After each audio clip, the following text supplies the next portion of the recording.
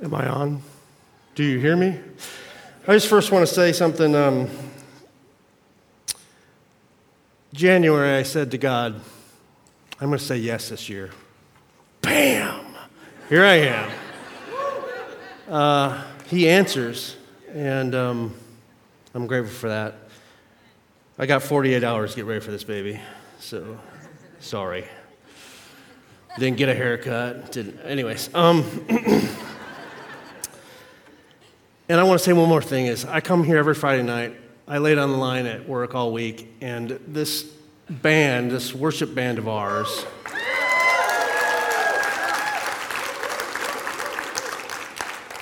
brings me to the altar. And I was like, walking in here, and I feel a lot better.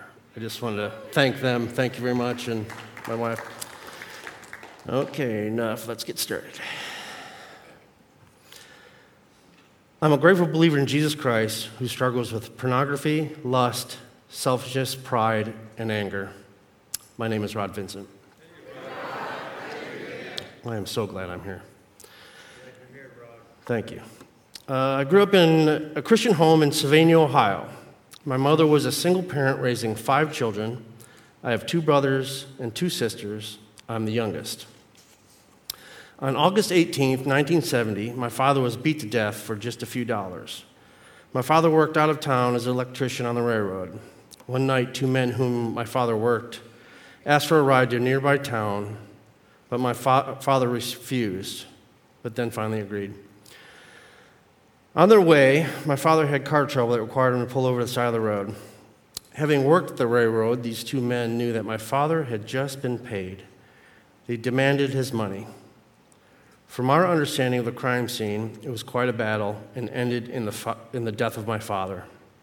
I became fatherless at the age of 2. My mother lost her husband and had to raise 5 children on her own. She didn't have time to feel sorry for herself, having 5 broken-hearted children to nurture. I often wonder how she overcame the challenges of raising us. Today, I understand. Through God's word, Psalms 29:11 said, "The Lord gives strength to his people. The Lord blesses his people with peace." Despite the tragedy of my father's death, I had a blessed life growing up. My family always loved and supported me. I excelled in soccer and baseball, even managed to earn my Eagle Scout Award in Boy Scouts. These are the places which I found adult male role models for life. I learned to work hard and compete with all my heart. Not having a father, I looked to my coaches and male leaders to fulfill these needs. I gave my life to Christ at the age of 14, but didn't really grasp what that meant. I knew that I was saved and the Lord had a place for me in heaven, but I didn't understand that I needed a relationship with him. What I really needed was to look to him for encouragement and direction, but instead I found myself looking to God only when I couldn't fix my own things on my own. I looked to God as an ultimate protector, healer, and judge. I didn't feel like I should bother him with the small stuff. Instead of looking to him for guidance and truth, I was influenced and taught by the earthly men in my life. My coaches taught me to stand up, brush myself off, and keep on fighting to the end. I needed the encouragement of my father. I know my mom did her best, and I'm not complaining. She, in fact, is one of my heroes. I'm grateful for all the encouragement and love she showed me. I was often told how proud she was of me, but I believe that God gave both a mother and a father for a reason. I learned how to push down the pains and struggles in life and keep on going through sports and my environment at home. Denial crept its way into my life. Denial became a part of my personality. I've used denial to protect myself from persecution and shame and to justify my poor actions. I used denial to protect my self-centered lifestyle. I lied to others to keep the peace. I was really just trying to keep my own peace. I would lie because I thought others couldn't handle the truth. In reality, I couldn't handle telling the truth and the consequences which came with telling the truth. During my senior year of high school, I was driving late one night on the back road in Michigan with a friend in the car. I nodded off while driving and ended up flipping the car end over end into a creek full of water. The cab in the car filled with water immediately. My friend and I began searching for a way out. I searched for the sunroof and open windows with no success. The whole time, I felt my friend searching next to me. That is when I realized the car was upside down and reached down for the open window. I broke the surface at my very last breath. I looked around, and all I saw was 4 tires sticking out of the water. My friend nowhere to be seen. I immediately went back down and reached through the window, pulling my friend out. He told me later that he had given up and expected to die. When the rescue workers questioned us about what had happened, my friend said that a deer had run out in front of us. I ran with that lie and kept that secret from my family and most of my friends for close to 15 years. I was afraid to face the consequences and to disappoint my family and friends, and to show the weakness that telling the truth would require. One would think that would have straightened me out. I wasn't ready for that yet.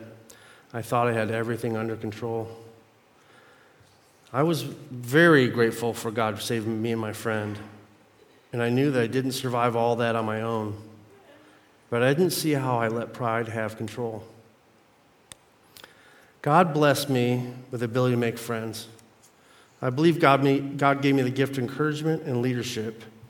The problem is I often chose to ignore the responsibility that came with these gifts and often used them for my selfish reasons. I like to blame my choice of friends on my troubles. Doesn't that sound like denial? I was invited to most of the parties and was always eager to go. I loved being around people and having fun. These weren't parties you're bobbing for apples and drinking lemonade. We were drinking beer and smoking pot, which led to harder drugs for a couple years in my early 20s. That didn't last long because I wasn't in to see how high I could get. I was there for the friendship and fun. Along with all that partying came a lot of dating. I used female relationships to feed my selfish fleshly needs. As I look back at my behavior, I'm ashamed of how I conducted myself in those relationships. I surely was not being an example for Christ. God made it possible for me to move to Tulsa to chase my career as a pilot. Here's where I met the girl that stopped me in my tracks. Little Tammy Norman.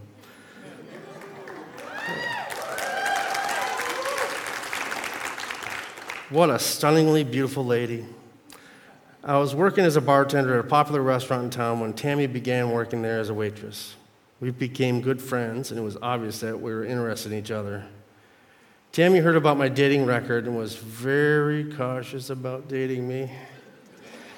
I remember the night she explained to me very clearly she wasn't going to date a player. She didn't want to play games, and if I wanted to date her, I would date her exclusively. I've never been approached in that manner. This lady had it all together. Did I mention how hot she is? Yeah, she is. Well, it took a couple days or so for me to come to my senses. We had our first date and haven't stopped for 28 years. Amen. I snorted there. Did you hear the snort? Thank you. I've never met a woman with Tammy's genuine love, compassion for others. She has a smile that lights up the room. That decision was not only the beginning of an incredible journey with Tammy, but also an amazing spiritual journey of putting God first in my life. Tammy and I had conversations about our faith. I had short textbook-type answers, while Tammy's answers had depth and personal meaning.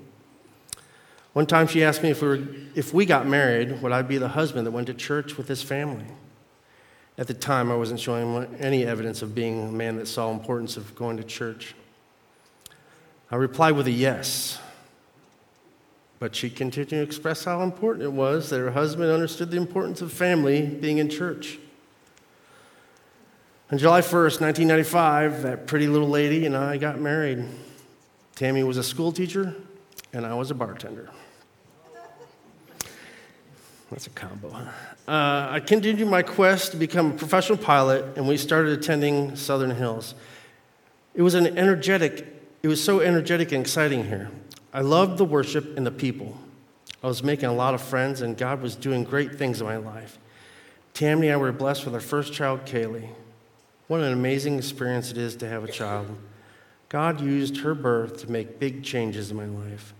And I still worked as a bartender, but stopped partying. It was then I truly began to see the difference a church would make in my life and our family. Tammy and I joined Southern Hills in 1999.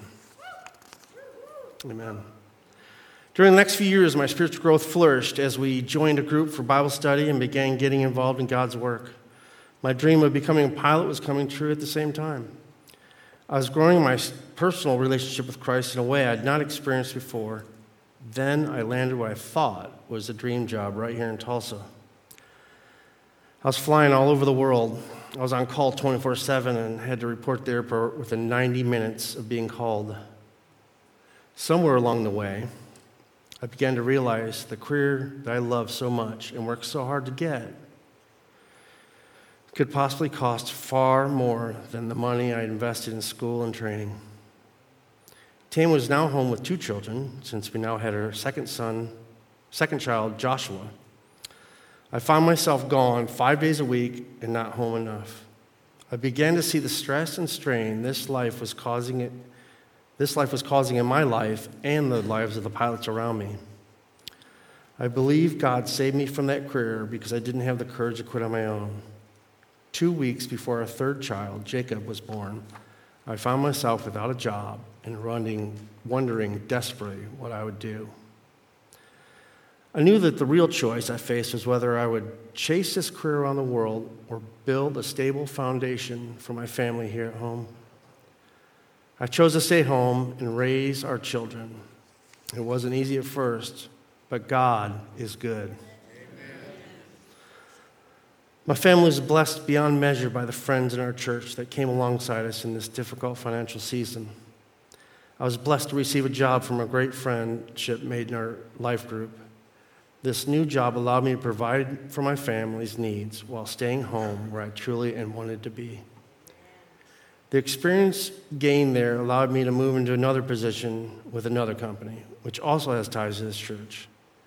At first, it was hard to surrender the dream of being a professional pilot, but the rewards of being with my family have more than compensated any loss I may have felt in the beginning. Being home every day has allowed me to serve Christ in ways I was unable to while flying. The rewards of being home have helped to make this decision worth it. God was changing my heart and my priorities.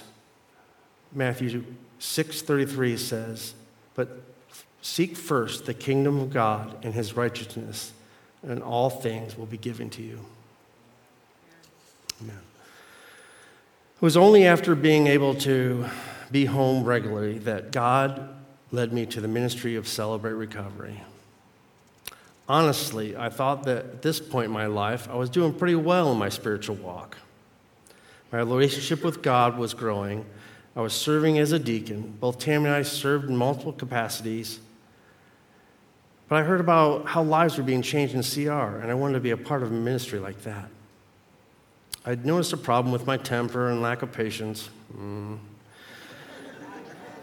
But I have to admit that the real reason I came was because I was struggling with pornography and lust. I started developing relationships with a few men at CR and even became a part of an accountability group. Principle 1 says, "Realize I'm not God. I admit that I am powerless to control my tendency to do the wrong thing, and my life is unmanageable." God really used this time and those men to bring me to a point of honesty with others and myself. Stepping out of denial was a huge step for me. I have truly learned to rely on this verse, Proverbs 27:17, As iron sharpens iron, so one man sharpens another. It wasn't long before I began to see the need for and feel the pressure to join a step study. God used a step study and relationships to do the real transformational work in my life that I so needed. I saw my relationship with my family change. We communicate so much better now. Tammy went through a step study around the same time, and the impact on our relationship has been great. I have a much better temperament with my wife, and I am more willing to admit my wrongs. God showed how pornography not only stood in the way of a deeper relationship with him, but also with my wife, Tammy. This sin was a very selfish behavior. Giving that sexual sin to God was a huge step of taking less for me and giving more to him. I believe selfishness is directly related to my struggle with anger too. My anger is all about me, my way, my time, my feelings, my respect. Principle 4 says, openly examine and confess my faults to myself, to God, and to someone I trust. I've been able to do this in my step studies. I see the impact of CR on my entire family and other relationships as I attempt to apply the 8 principles. I've found the benefit of admitting my wrongs rather than allowing denial and fear to rule my world. Lying is not an issue in my life any longer. I can now teach my children, which are adults now, about truth and honesty with a clear conscience. I'm celebrating 18 years in recovery. Amen. God has used this time to transform every other area of my life as well. While this is a great milestone in my spiritual life, I know that God is not done with me, and I'm not done in recovery either. God continues to point out areas of needed improvement to me. I am learning even more about myself and the man God wants me to be. This is not a one-time fix-all. That is why I say, keep coming back. For me, working the steps, working on my relationships, putting others first, and serving leaves less time for me to screw up. I'm continuing to grow and serve through the ministry of CR. I lead small groups, open share, and step studies, and I serve as a male encourager coach at SHBC here at CR. Here. I have a desire to share with others the healing and growth I've experienced in CR. Everyone can benefit from the solid biblical principles that transform lives and celebrate recovery. Hebrews 12, 1 through 2 says, therefore, since we are surrounded by such a great cloud of witnesses, let us throw off everything that hinders and the sin that so easily entangles, and let us run with perseverance the race marked out for us. Let us fix our eyes on Jesus, the author and perfecter of our faith. Thank you for letting me share.